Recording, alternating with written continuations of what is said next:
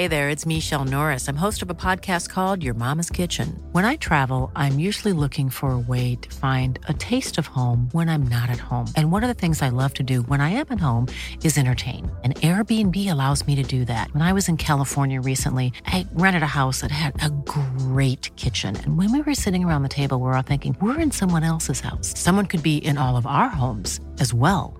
If you have a home, but you're not always at home, you have an Airbnb.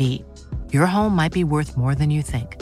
Find out how much at airbnb.com/host. Hiring for your small business? If you're not looking for professionals on LinkedIn, you're looking in the wrong place. That's like looking for your car keys in a fish tank. LinkedIn helps you hire professionals you can't find anywhere else, even those who aren't actively searching for a new job but might be open to the perfect role. In a given month, over 70% of LinkedIn users don't even visit other leading job sites. So start looking in the right place. With LinkedIn, you can hire professionals like a professional. Post your free job on linkedin.com/people today. Story time. If you thought the only way to get a more defined jawline with natural-looking results was through surgery, think again. Juvederm Volux XC is a non-surgical injectable gel filler that improves moderate to severe loss of jawline definition and can help you achieve natural-looking results with little downtime. Even better, this improved definition lasts up to 1 year with optimal treatment. No maintenance required. Improve jawline definition for a smooth, sculpted look with Juvederm Volux XC. For important safety information and to find a licensed specialist, visit Juvederm.com. That's JUVEDERM.com. Not for people with severe allergic reactions, allergies to lidocaine, or the proteins used in Juvederm. Common side effects include injection site redness, swelling, pain, tenderness, firmness, lumps, bumps, bruising, discoloration, or itching. There's a risk of unintentional injection into a blood vessel, which can cause vision abnormalities, blindness, stroke, temporary scabs, or scarring. Talk to a licensed specialist to find out if it's right for you. Hey there, it's Michelle Norris. I'm host of a podcast called Your Mama's Kitchen. When I travel, I'm usually looking for a way to find a taste of home when I'm not at home. And one of the things I love to do when I am at home is entertain. And Airbnb allows me to do that. When I was in California recently, I rented a house that had a great kitchen. And when we were sitting around the table, we were all thinking, we're in someone else's house. Someone could be in all of our homes as well. If you have a home, but you're not always at home, you have an Airbnb. Your home might be worth more than you think. Find out how much at airbnb.com/host. Hiring for your small business? If you're not looking for professionals on LinkedIn, you're looking in the wrong place. That's like looking for your car keys in a fish tank. LinkedIn helps you hire professionals you can't find anywhere else, even those who aren't actively searching for a new job but might be open to the perfect role. In a given month, over 70% of LinkedIn users don't even visit other leading job sites. So start looking in the right place. With LinkedIn, you can hire professionals like a professional. Post your free job on linkedin.com/people today. Hey, it's Ryan Reynolds, and I'm here with Keith, co-star of my upcoming film, If, only in theaters May 17th. Do you want to tell people the big news? All right, I'll do it. Sign up now and you'll get unlimited for $15 a month and 6 months of Paramount Plus Essential Plan on us. MintMobile.com/switch. Upfront payment of $45 equivalent to $15 per month. Unlimited over 40 gigabytes per month. Face lower speeds. Videos at 480p. Active Mint customers by 531.24 get 6 months of Paramount Plus Essential Plan. Auto renews after 6 months. Offer ends May 31st, 2024. Separate Paramount Plus registration required. Terms and conditions apply if rated PG.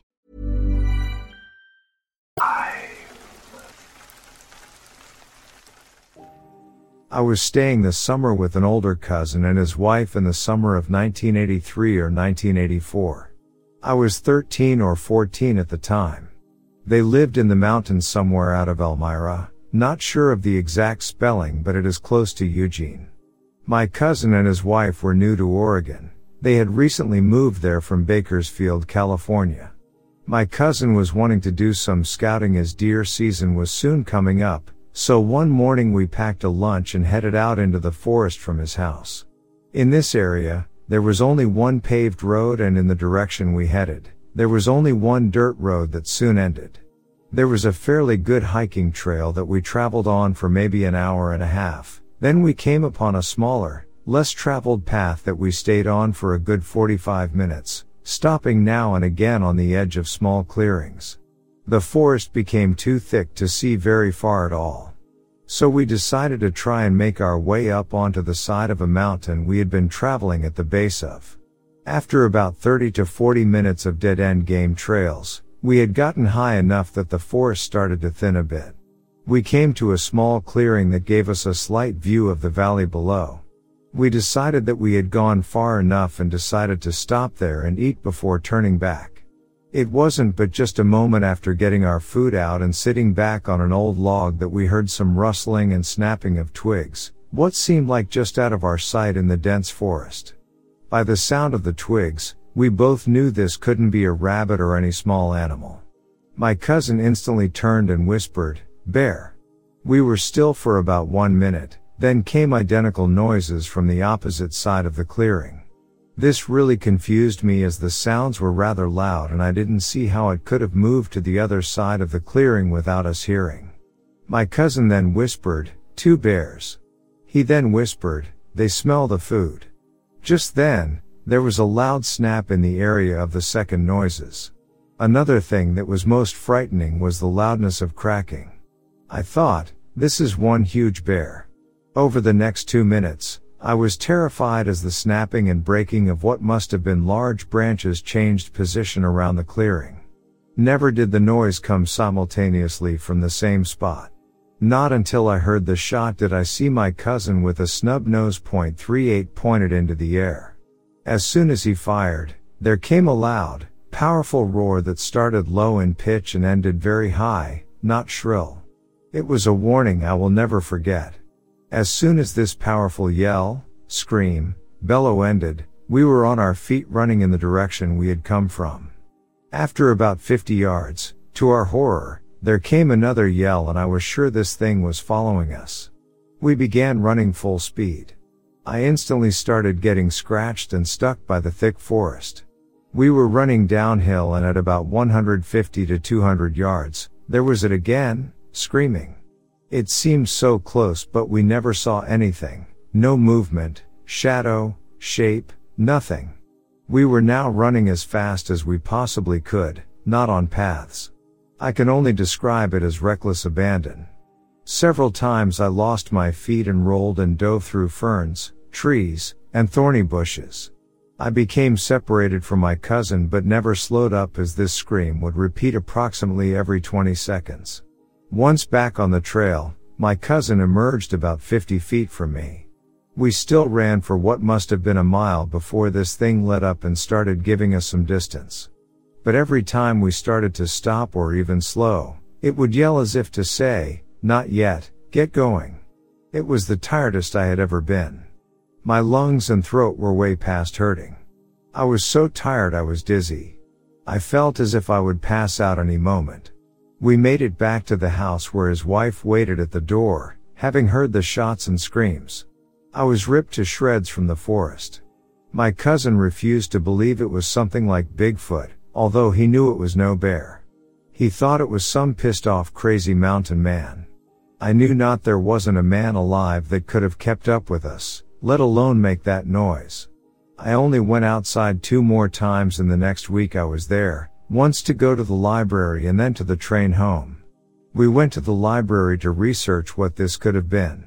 My cousin said it was a panther, but I don't think he actually believed this. He wouldn't let me talk to anyone about it.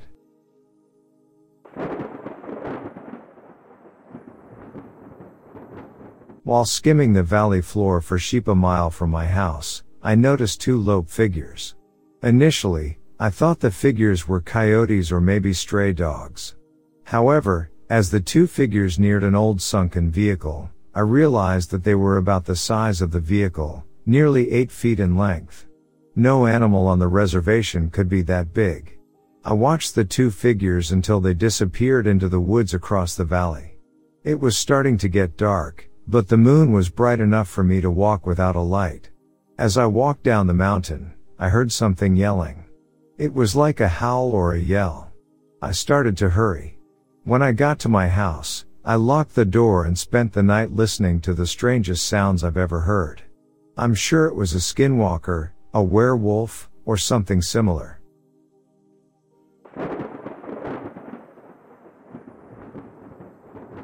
On October 6th, I found myself sitting across from Ori Enos, a man whose name had become synonymous with Bigfoot investigations.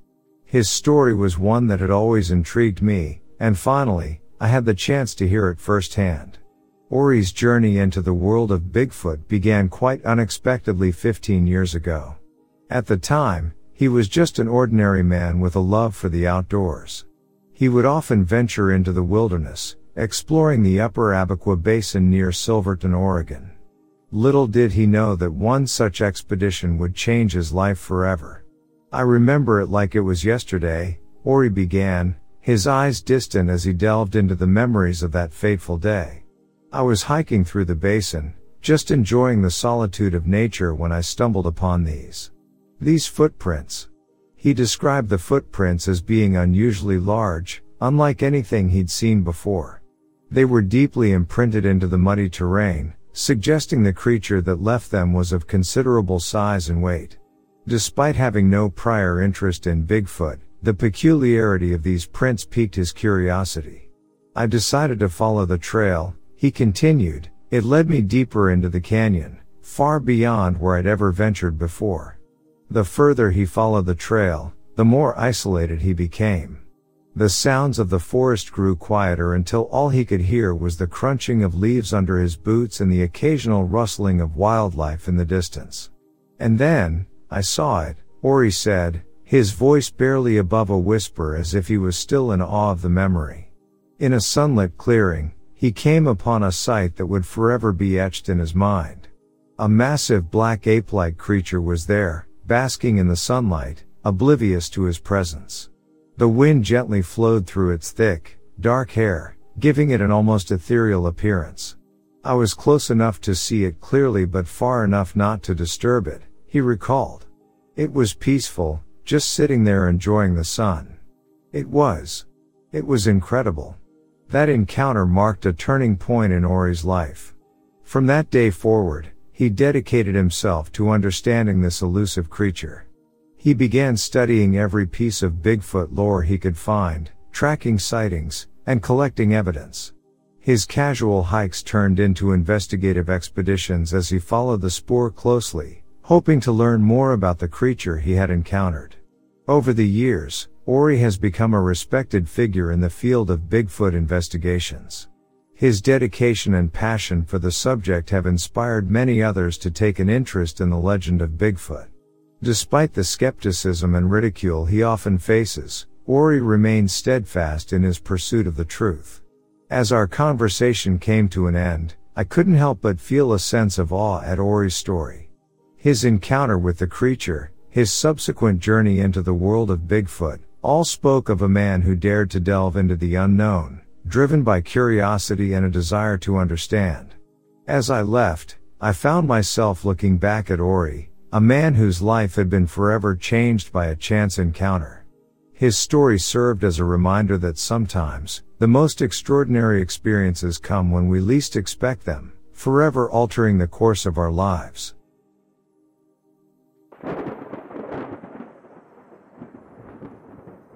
In the early 80s, 4 of us decided to take a trip down to the Snake River, which was about 5 miles from the town we lived in.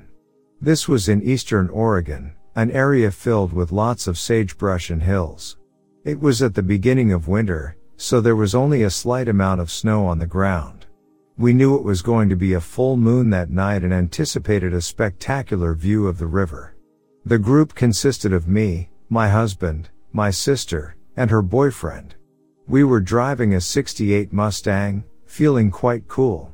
We had some beer and weed, planning to just relax and enjoy the night. We headed out around 11 o'clock to a recreational area where people could camp and launch their boats. To get into the place, you have to leave the main road and drive on dirt and gravel, dipping down toward the boat docks before looping onto the upper portion of the parking lot. Everything was going well. The moon lit things up enough that you could make out shapes around you. We had just parked the car and were talking. My husband lit up a joint and then passed it to me. We were in the front seats, my sister and her boyfriend in the back. Just as I was getting ready to take my hit, I saw something move out in front of the car, maybe 20 yards out. My first thought was that maybe it was a deer. I was turning to pass the joint back when I saw it moving to the right of the car. My sister knew something was up right away. She was about to ask what was wrong when she saw this thing moving toward the back of the car. Note that I had barely taken a hit, my sister didn't smoke or drink, and no one else had time to do so, all of us were sober. We both said, "What is that?" The guys asked what, and we said, "Something is out there." They just started to laugh, but then they saw it moving around the left of the car. At that point, I got goosebumps all over my body, and I had a very bad feeling about the whole situation. This thing moved around to the front of the car again, but I noticed it was closer than before.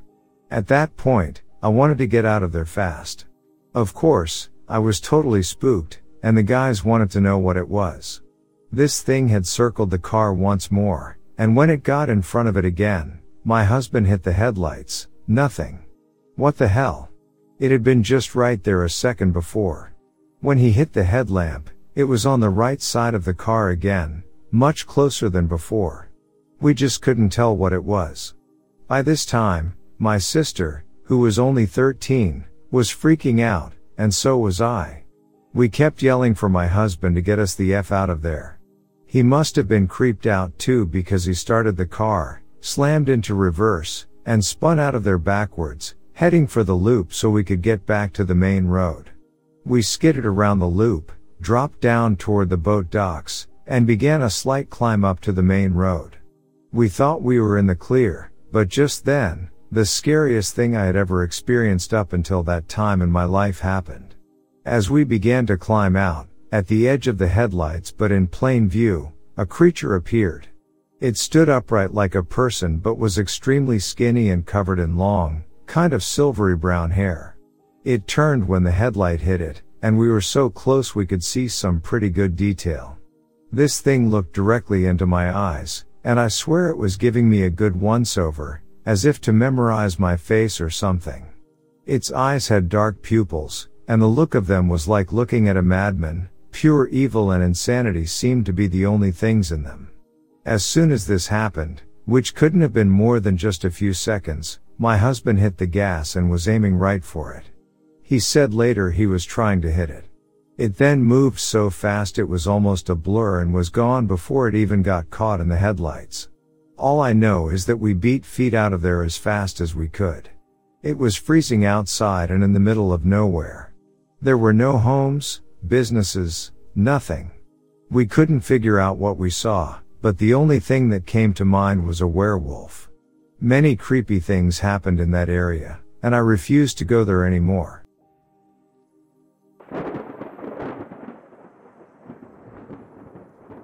My sister, who is a veterinarian, my ex-girlfriend, and I had been on a road trip. After finishing dinner at the Sizzler in Bend, we decided to head south to find a spot to camp for the night. We were driving southwards and then turned west when we came across Kitson Springs. The place was deserted when we arrived. We quickly laid out our sleeping bags on the ground and settled down for the night. However, within 10 minutes, we heard loud rustling noises coming from the spring about 20 yards away. This was followed by a series of heavy stomping sounds, and then an eerie shrieking and howling that lasted for nearly 20 minutes. The sounds were reminiscent of the infamous Puyallup tape from 1974. Unfortunately, we couldn't see what was making these terrifying noises. The intensity of the sounds forced me to cover my ears, and seeing my companions panicking, I advised them to play dead, not that it was hard, given how terrified we all were. I whispered to my sister, asking her if she thought it could be a cougar. She dismissed the idea as absurd, suggesting instead that the sounds seemed more ape-like. Suddenly, the creature took off at an incredible speed up the hillside, continuing to scream the entire way. We could still hear its shrieks echoing in the distance for another 10 minutes or so. Somehow, amidst all this chaos, we managed to fall asleep. When we woke up the next morning, we were unsure of what exactly had transpired the previous night. I tried to look for tracks but found none. My search was cut short as my sister threatened to leave without me if I didn't get back in the car immediately. How we managed to sleep after such a frightful experience, I'll never know.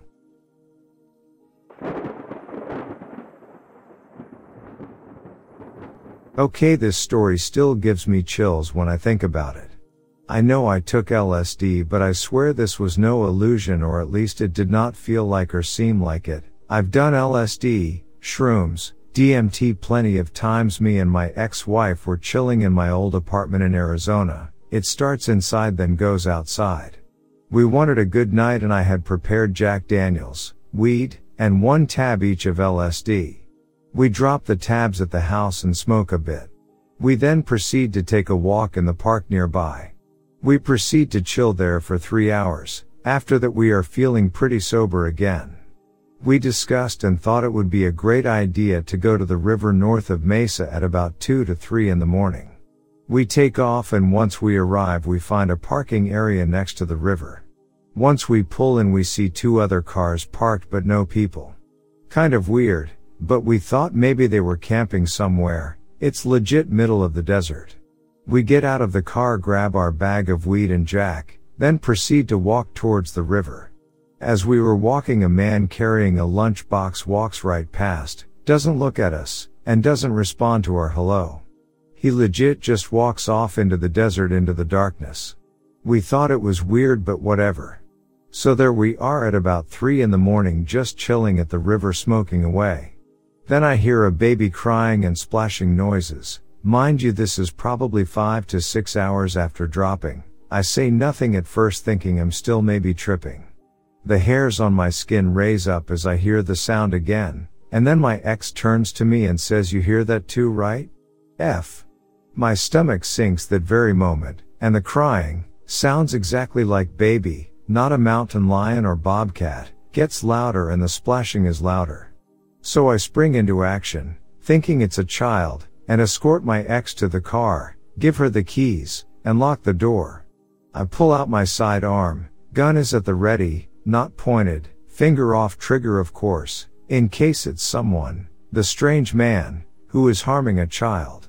I shine a flashlight and proceed to close in on the noise. As it has not stopped making noise, my heart is racing, but I move forward calling out, "Is anybody there?" And the noise would stop every time I called out, but then start again, baby crying, and splashing in water as soon as my flashlight lights gets close to lighting up the area that's making a noise. I see a dark figure, probably 5 feet or under, but a thicker build, hunched over the river, and staring at me. Noise stops, figure jumps in water, loud audible splashing, and then starts racing towards me down the river. I split, regroup with the ex, and get out of Dodge. I highly doubt there was a child at all, at least I hope so, but that terrified me. I'm 100% that was no hallucination, but I did take LSD anyways. Yeah, that's my scary story.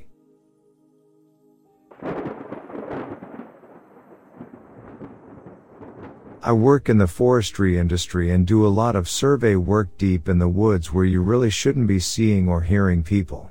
One day, I was surveying some plots in a very remote area about a 1-hour walk from the nearest road. I start hearing chattering and voices in the distance, but not super far away. I holler out to let them know that someone, me, is in the area. No response to my call outs. Then bang, a gun goes off. I really start freaking out and yelling because I'm not looking to get shot. Still no response. 2 other shots ring out as I continue yelling, no response. I continued to hear chatter but no other gunshots. No response to my call outs. I must also add that it wasn't hunting season, so I don't think they were hunting. Maybe poaching. Anyhow, it was pretty scary and I have no idea what they were up to. I would have thought if I could hear their chatter at a regular talking volume, then they could definitely hear me screaming out at the top of my lungs.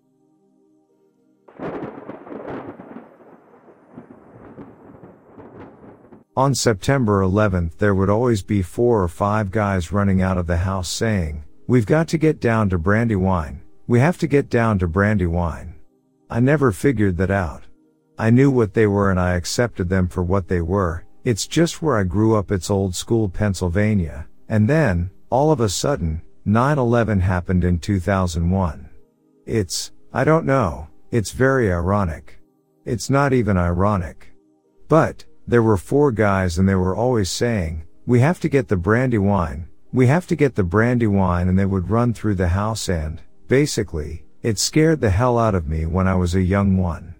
The witness would eventually discover that on September 11, 1777, the Battle of Brandywine took place, a fight between the American Continental Army and the British Army.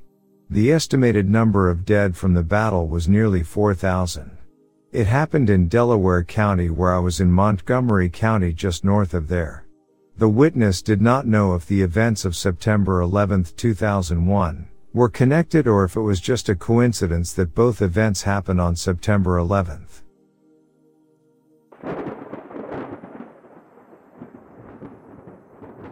My dad and I went on a week-long trip into the Frank Church River of No Return wilderness with a father and son from another country. The plan was to hike in and fly out. It's one of the few wilderness areas with small non-wilderness areas inside of it. We drove an hour or so from the nearest town to the trailhead. Near the trailhead, a rock hit the engine and the car lost all of its oil. This was before cell phones were common. Going back really wasn't an option. We noticed rattlesnakes on the trail. It was late June, so the mornings and nights were pretty cool. Since the trail was free of vegetation, it got more sunlight in the morning. The snakes would sun themselves on it. My dad, the most experienced hiker, took it upon himself to lead and clear the trail of rattlers with a long stick. We were walking along. I was a few steps behind my dad when I was mid-step and noticed a rattler on the trail, right where I just walked. He walked right over. Neither had noticed the other. My foot was gonna land right on it. It was too late to go back and the trail was steep on either side. So I threw my weight as far forward as I could and stumbled into my dad.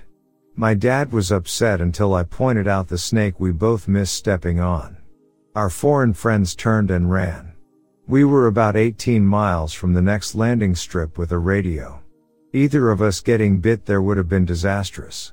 Another story, my former roommate had planned to hike in the Bob Marshall Wilderness in Montana with some friends for a year.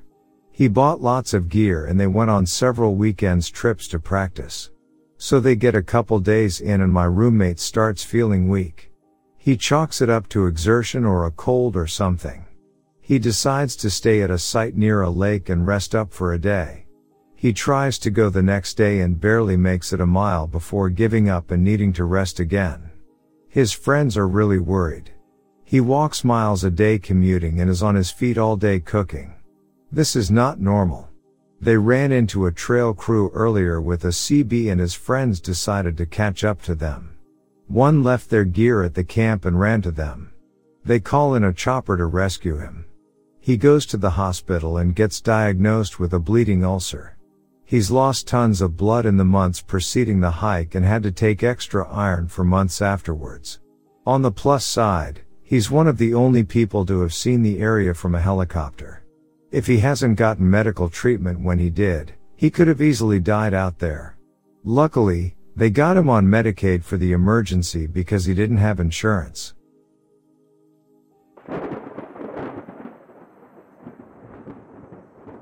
This goes back about 16 years and a friend of mine was a fisheries officer, a guy with a gun and a badge in British Columbia. He used to laugh his head off at me every time the topic of Sasquatch came up. He'd just laugh, "Oh, here we go again." Right. Bigfoot. Several of us would meet at the local pub that we all used to go hang out at. There were 5 or 6 of them sitting there. One of them is actually a biologist. I'd drop the old bomb, "Hey, anybody have any Sasquatch stories or see anything kind of weird while you're out there?" 9 times out of 10 you get laughed. But that's how I'd find somebody to tell me a story because people don't offer it up. It only comes up if you ask. Anyway, this one guy I'd seen around before. He started talking, saying there is an old road called Humpback Road, a thin winding road that went right along next to the Victoria watershed at the base of the Souk Hills area and it would come out onto the Souk Highway, Outside of town where all the cops might pinch you if you had a couple beers. He said there were 4 of them in the car late at night. They're doing the overrun through Humpback Road to avoid the cops. This thing, he said, came out of the darkness on the left side of the road. They were heading west toward Souk. It came out and loped across on an angle in front of the car. He said it was absolutely massive, jet black. There's no way it was human. It may have been 9 feet tall. It took a couple of steps and dove over the bank down into the thick bush and into the blackness and disappeared.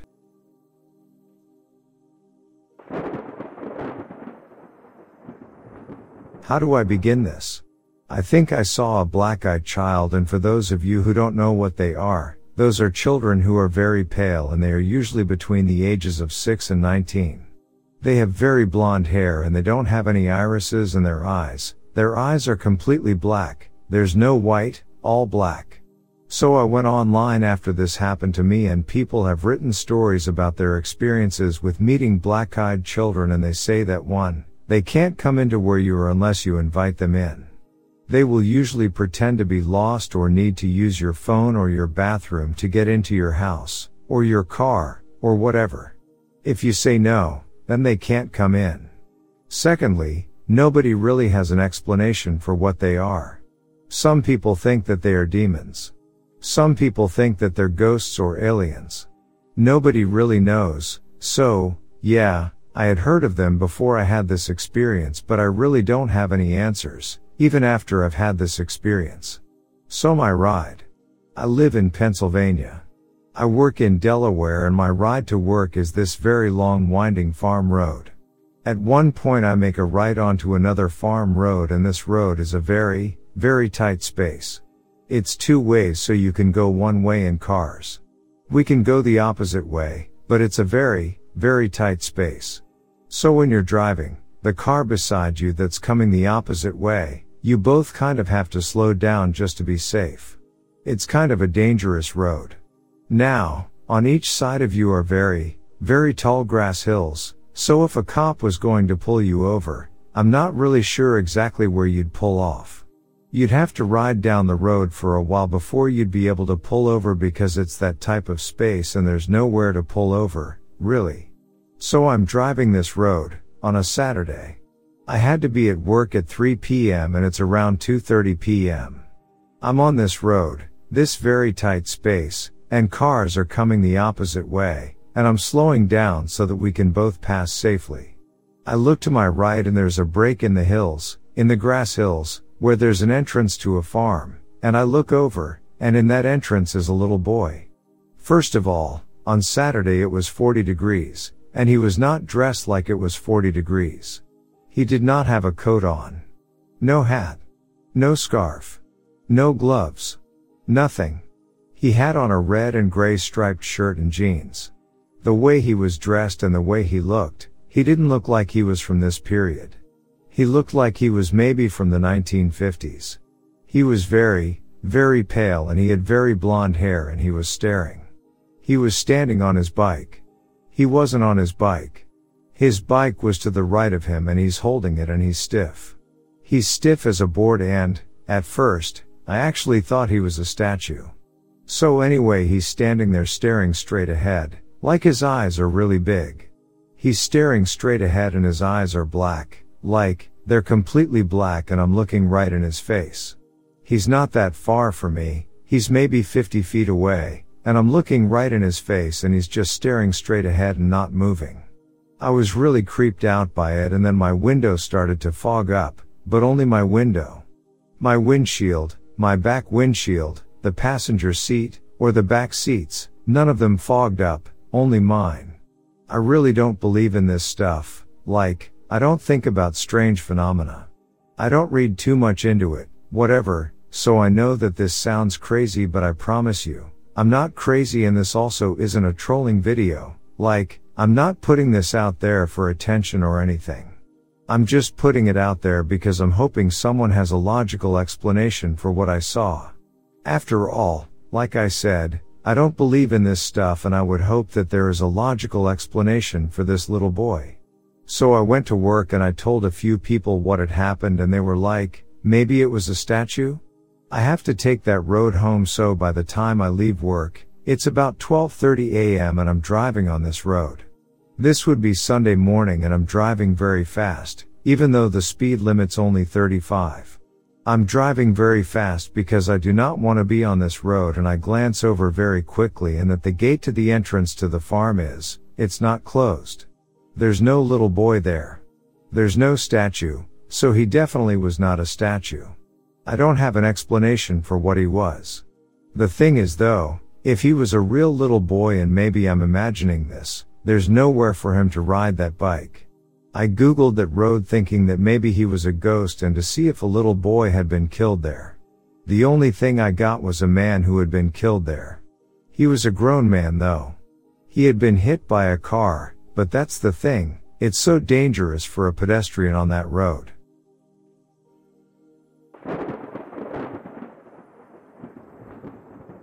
I work in a rather isolated park, and as a result I'm given housing there. I used to live in the housing full time.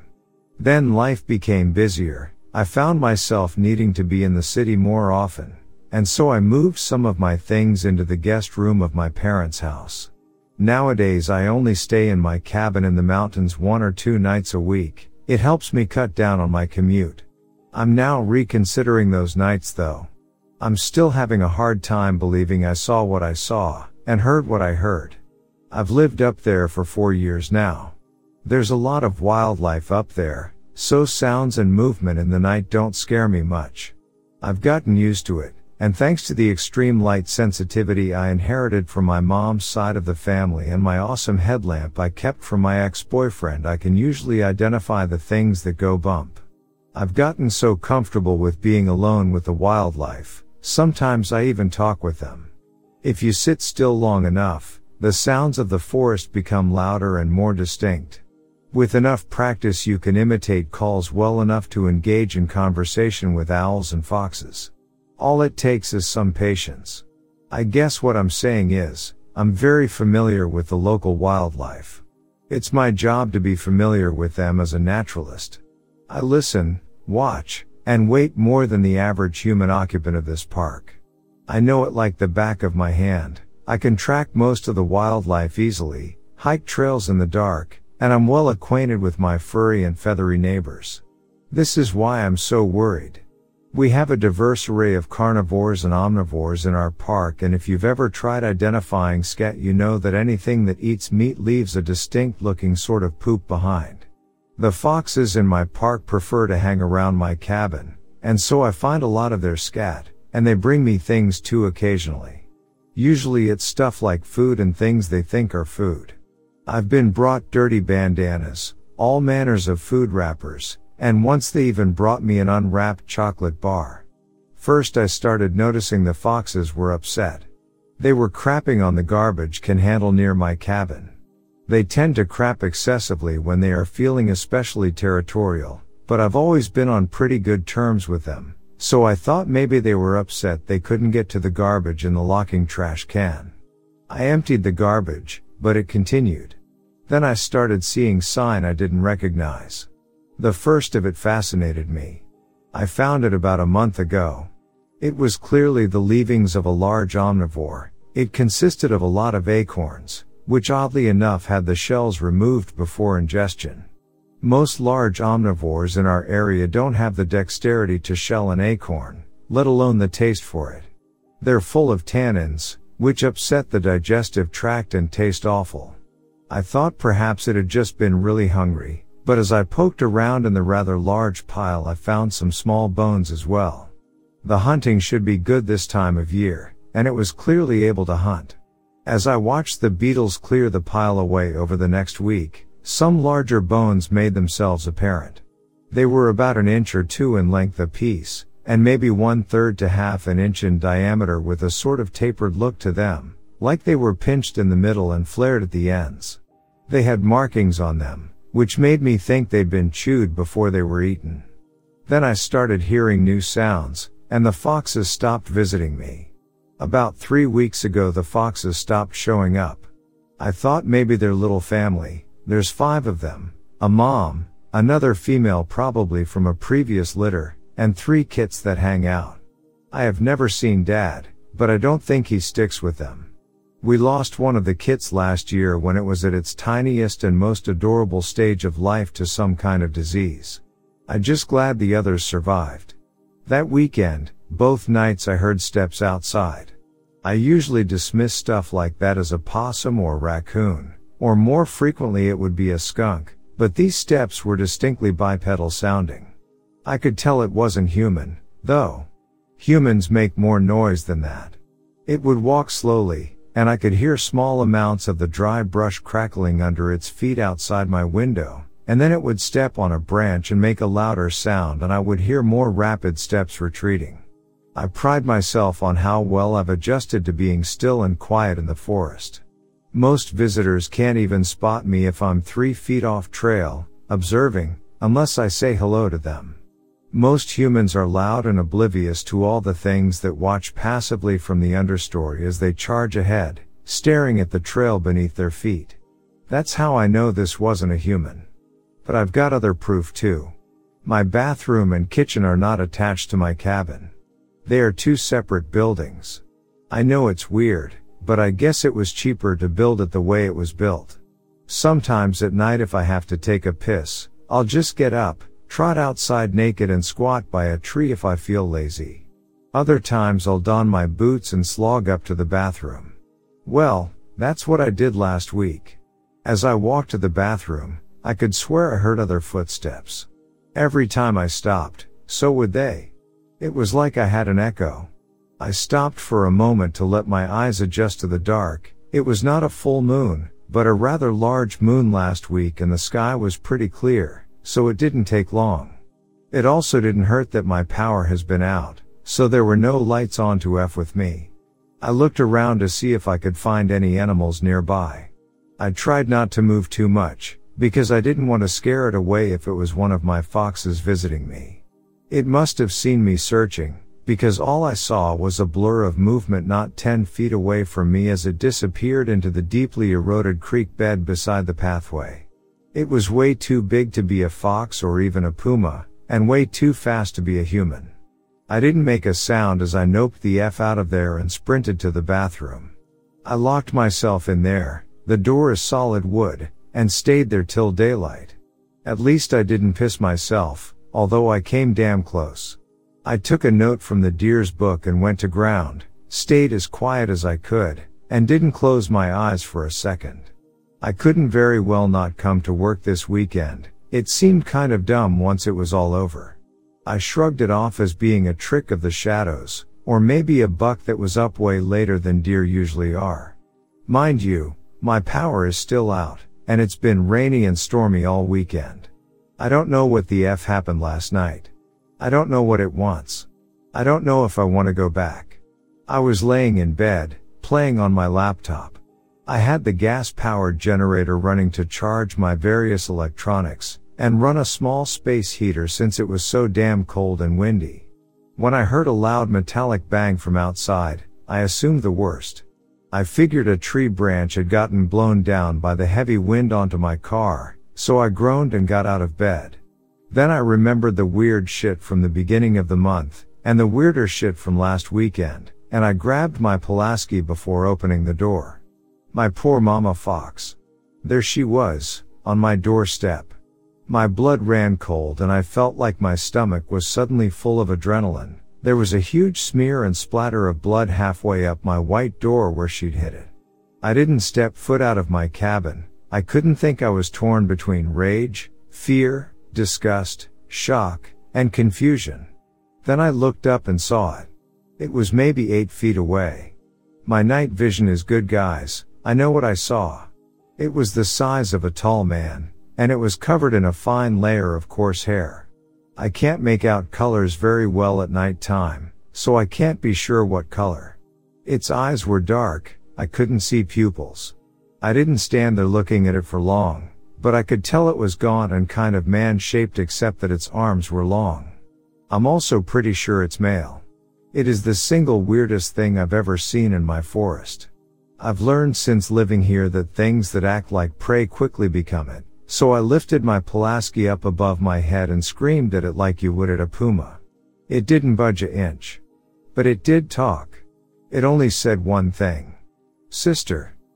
And it said it in a whisper. A gruff, tenor whisper. I once again noped the F out, slammed my door closed, this one is made out of metal, threw the deadbolt, pushed my whole armoire up against the window, and cuddled with my Pulaski till the sun came up. All night I could hear the footsteps around my cabin. When I heard sounds on the outside walls, it took everything I had not to scream. It tried to get up to the roof. I have a skylight, so needless to say I was waiting with more than just a little apprehension.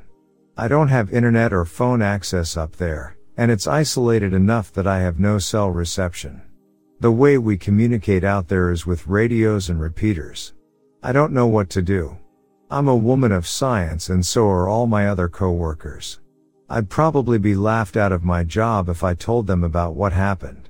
I know I wasn't dreaming or seeing things because the fox was still there the next day, so I notified my co-workers about a dead animal. They told me to just kick her to the side or use a shovel. I decided, F that, and I buried her. I'm torn between anger and fear.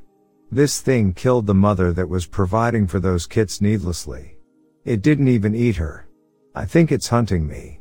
I'm by myself up there too.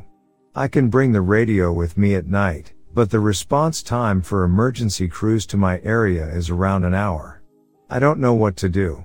I don't want to let it kill any of the others, but what can I even do if I'm not safe either? Am I losing my mind? Edit okay, so I think I have a plan. Tomorrow I'm going to go start the process of buying a gun. This is going to take at least 10 days, inconvenient in this case, but I understand why the process is in place, so I'll take some other precautions. I'll see if I can borrow my neighbor's Cangels. These are huge dogs, and if not, I'll see if I can invite my buddy up. I don't know if he'll believe me, but he's a dirty, horny son of a bitch, so I know he'll come up with me one way or another. I will tell one of our rangers that there's a predatory animal I don't recognize in my living area. If he blows it off, I'll tell our other ranger, super insecure power abuser Mother F, that I think an armed person is casing my place. I'll go up early on Friday and scatter some ash on the ground to see if I can get tracks. I won't stay.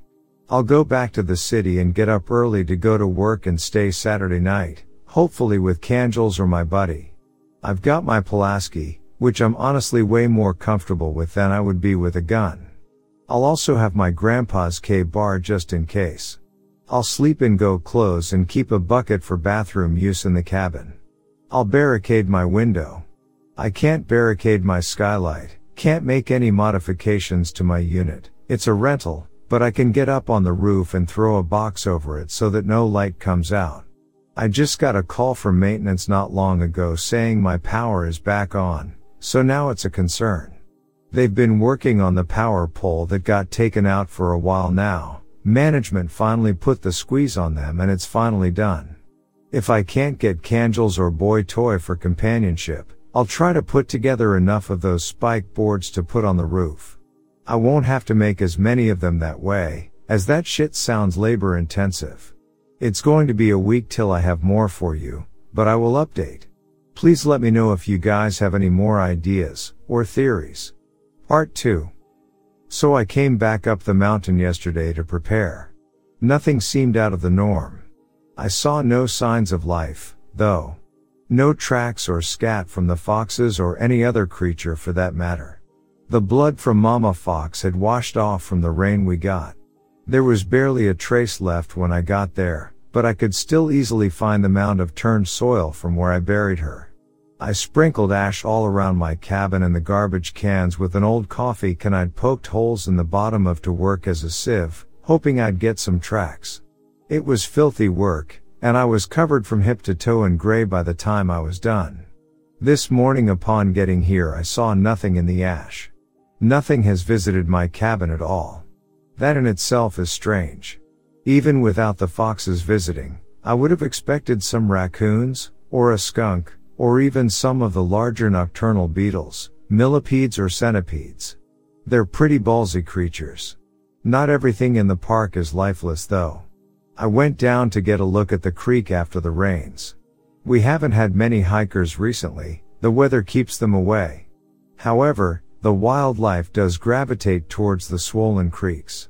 I washed my hands in the creek just to feel how cold the water was, and looked up in time to catch a glimpse of two steelheads chasing each other to a gravelly deep spot. Hopefully they're off to make some babies. The rain came very late this year, and hasn't been very heavy.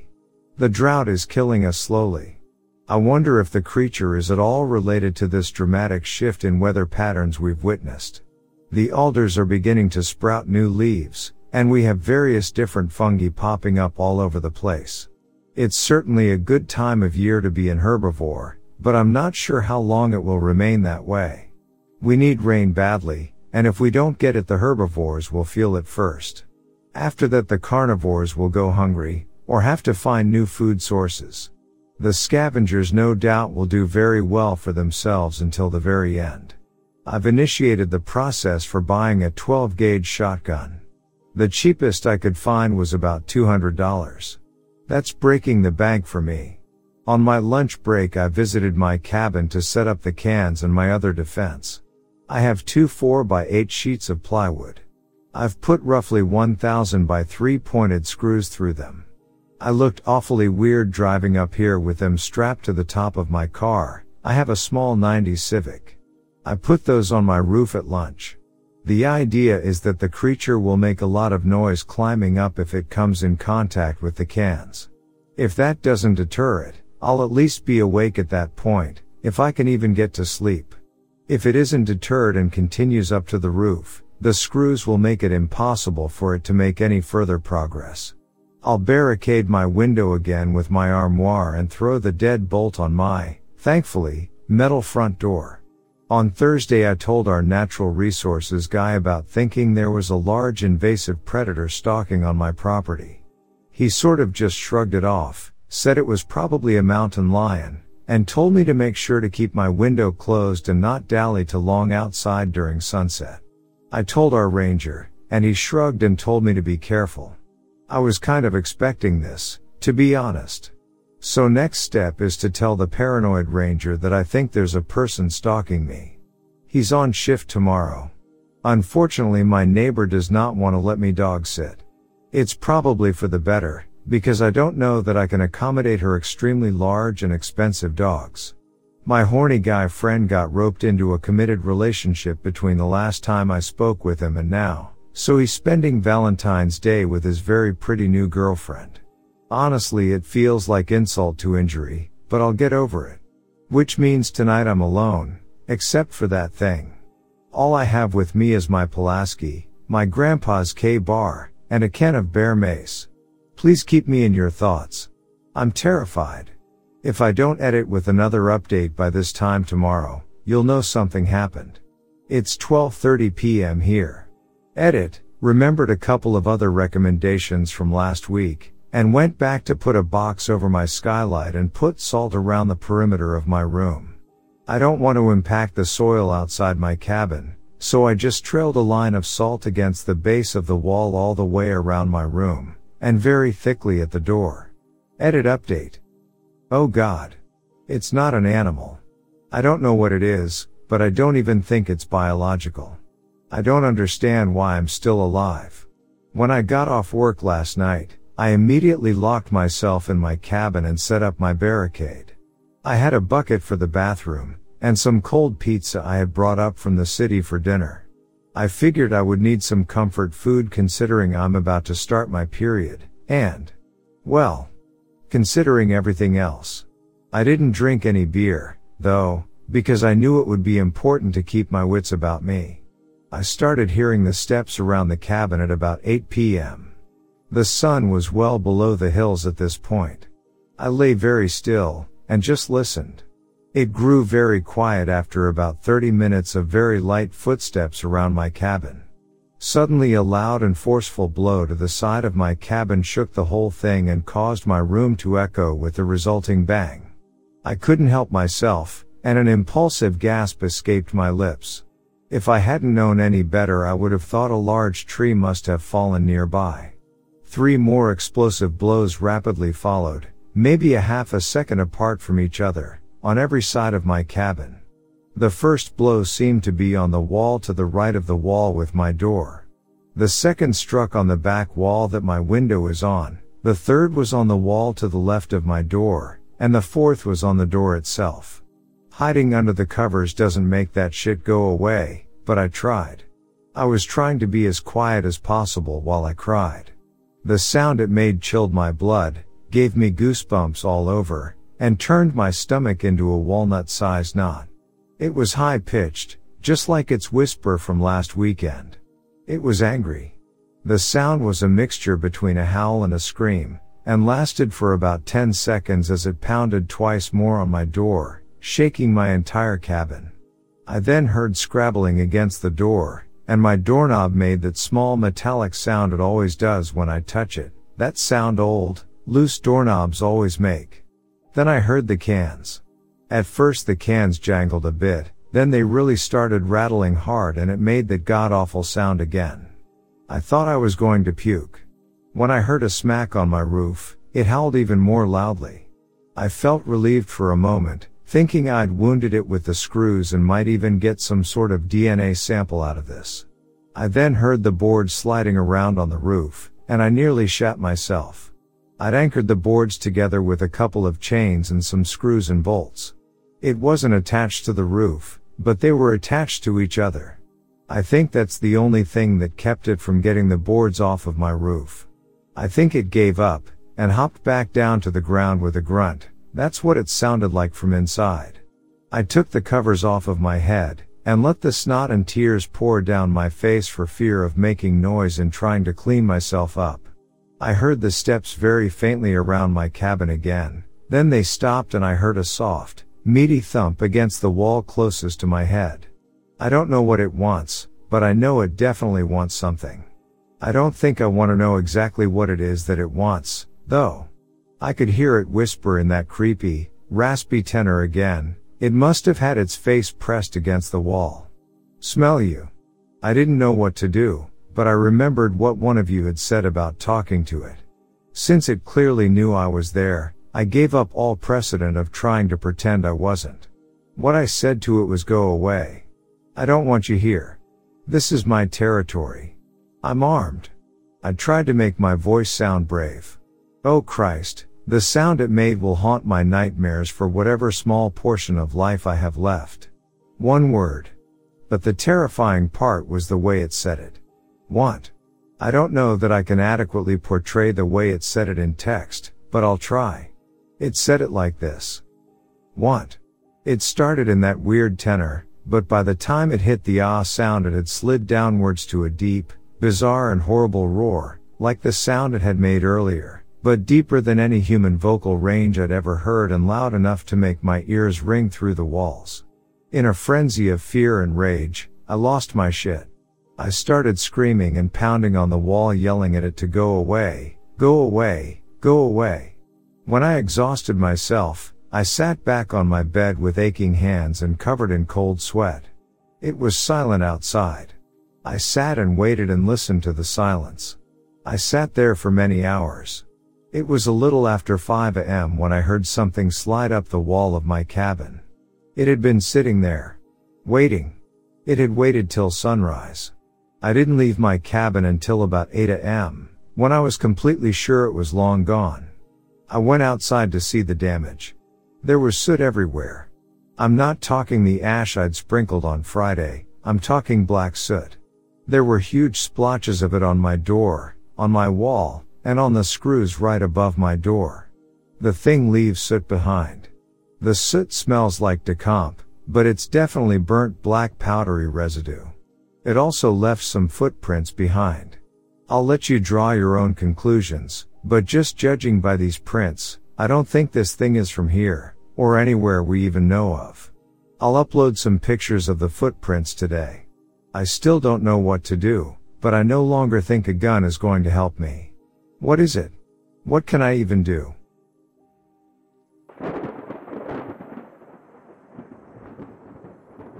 This happened to me. Picture this. You're out in the middle of nowhere, miles away from the nearest population center, Just got done putting your fire out and are getting ready to go to sleep in your tent. The sun has been down for almost an hour. The whole time you've been at this location you haven't seen any animals. Then as you are trying to sleep you hear crunching leaves and footsteps around your campsite. You grab your air horn in case it's black bear. They scare off pretty easily, so it shouldn't be too hard, but you also have a can of bear mace just in case things get ugly. You slowly and quietly unzip a tiny part of your tent door so you can peek out. You see a silhouette, cast by the moonlight, of a human standing near where your fire was, with what looks to be a rifle held in their hands, as you see them gently kick to ashy remains of your campfire spot, then looks around your side and over your tent before just casually walking off slinging the rifle over their shoulder. If you know a lot about animals, their actions can be mostly predictable, but people? Out in the middle of nowhere? With a gun? Snooping around your spot, not even 7 feet from you? That is more terrifying than any animal. I'd rather wake up to a grizzle snooping around my camp.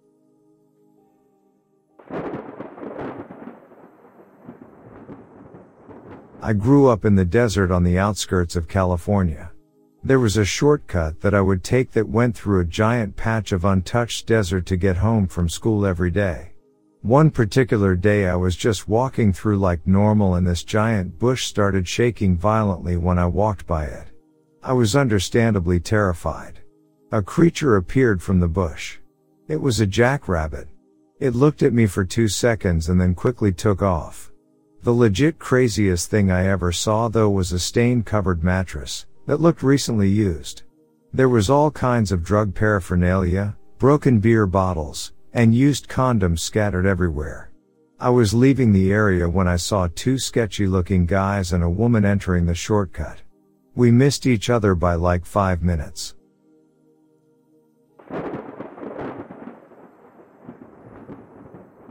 I was out stargazing with a girl. While we were talking about what we were gonna grab to eat on the way back into town, I was hit with an immediate and sudden feeling that something or someone was watching us. I looked around and didn't see anything, but the chill went through my body, but I couldn't see anything in the dark. I told the girl I was with to hop in the car and we were gonna head into town early. Thinking back over it later that night I realized that everything had gone silent too, not even the sound of the bugs around.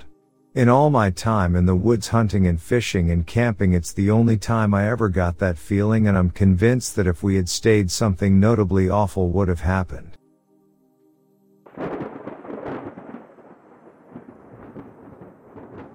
I live in a more rural part of Germany, so one night when I was riding my bike back home after I went swimming I encountered a wolf.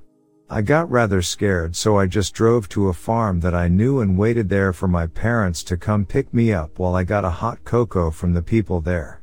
I should maybe add that I was 15 at the time and knew the people at that farm because they're our closest neighbors, but still 2 or so kilometers away from our farm one.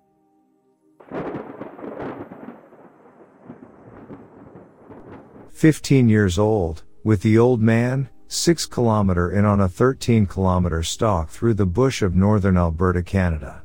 We noticed a ton of grizzly sign, fresh scat, tracks and disturbed ground. Decided to cut the hunt short and cut around back to the line we came in on. When we got to our old tracks, we found we were being followed by the grizzly already.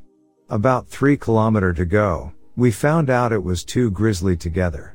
They met us at the final creek crossing but stayed in the bush on the far side as we happily made it to our awaiting truck. It was tight butt cheeks for a bunch of the walk. My old man was stoic as shit and I was a nervous Nelly the whole walk back, ha ha.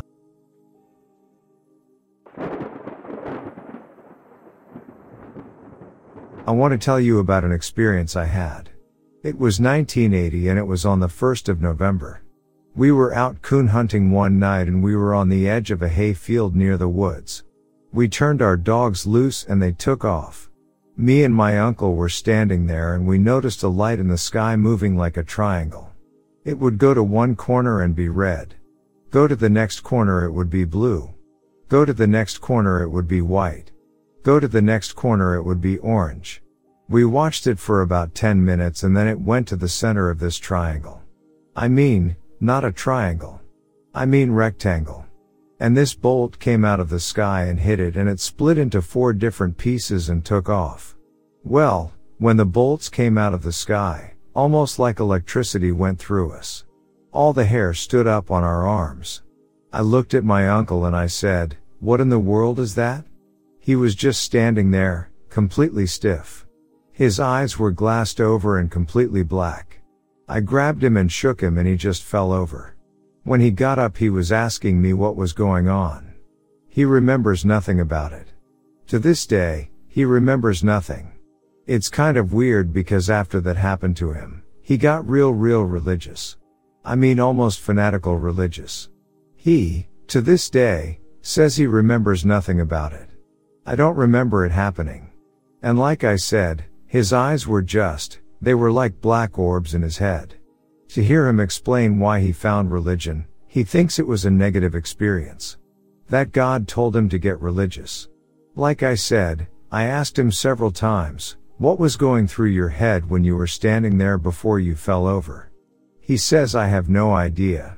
He says, I don't know. I don't remember seeing anything. I don't remember feeling anything. I don't remember anything about it. I think there were 4 UFOs there and that lightning bolt or energy beam or whatever it was refueling them. They were sitting there, making that rectangle, waiting for that refueling because as soon as it hit, like I said, we felt it. I felt it and boom, there were 4 of them split apart and they were gone. In the blink of an eye.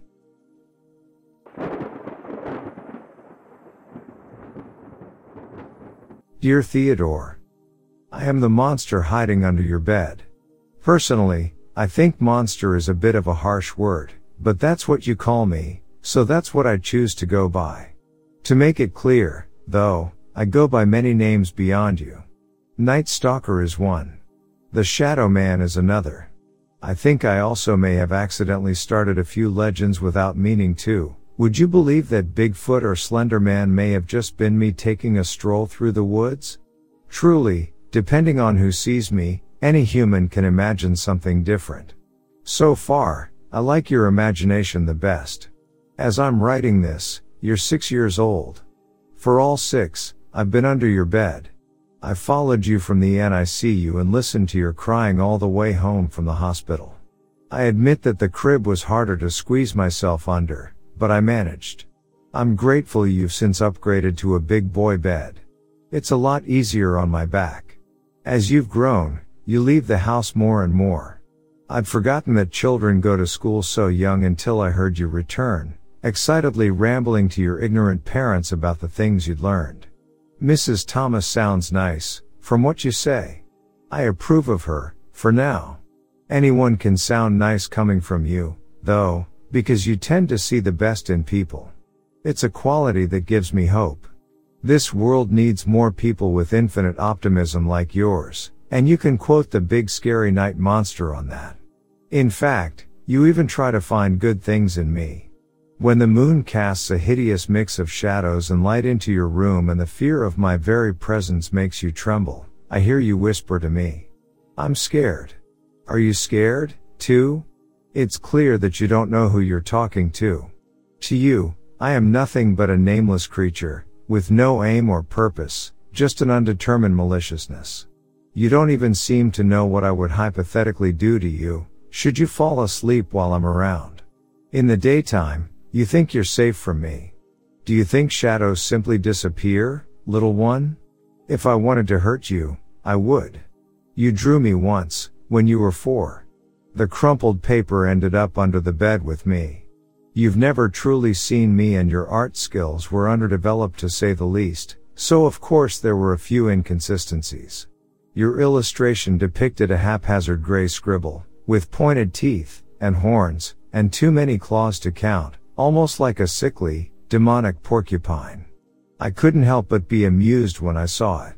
I won't say you were completely wrong. I suppose I mention all this because I know that you know nothing about me. But I know so much about you. In fact, I'd like to think that I know you better than you know yourself.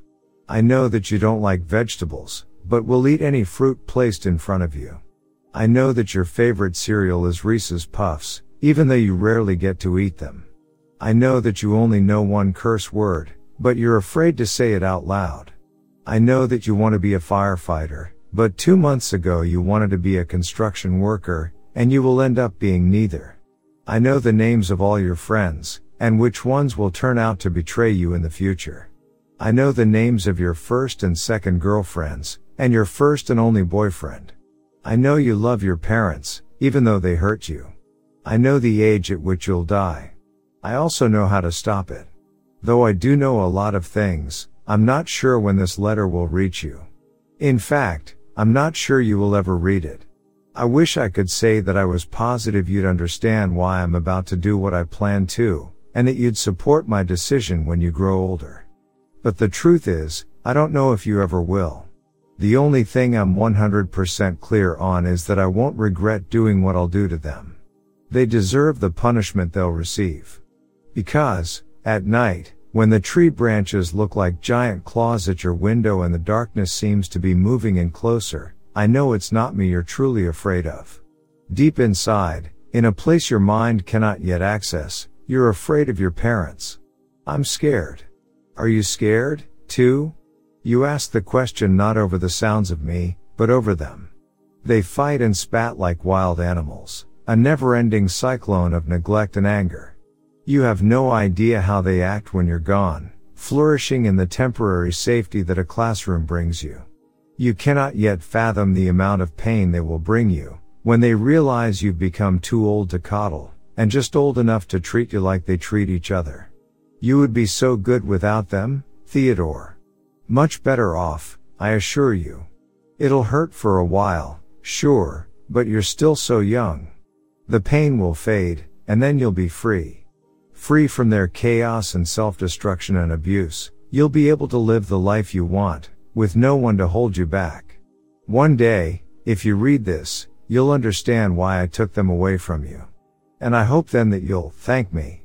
I hope the nightmares of your parents' blood will slowly fade into a background hum, replaced by that endless optimism I know you hold so close. And when that day comes, I hope you realize that I care for you more than they ever did. Eternally yours. The monster still under your bed.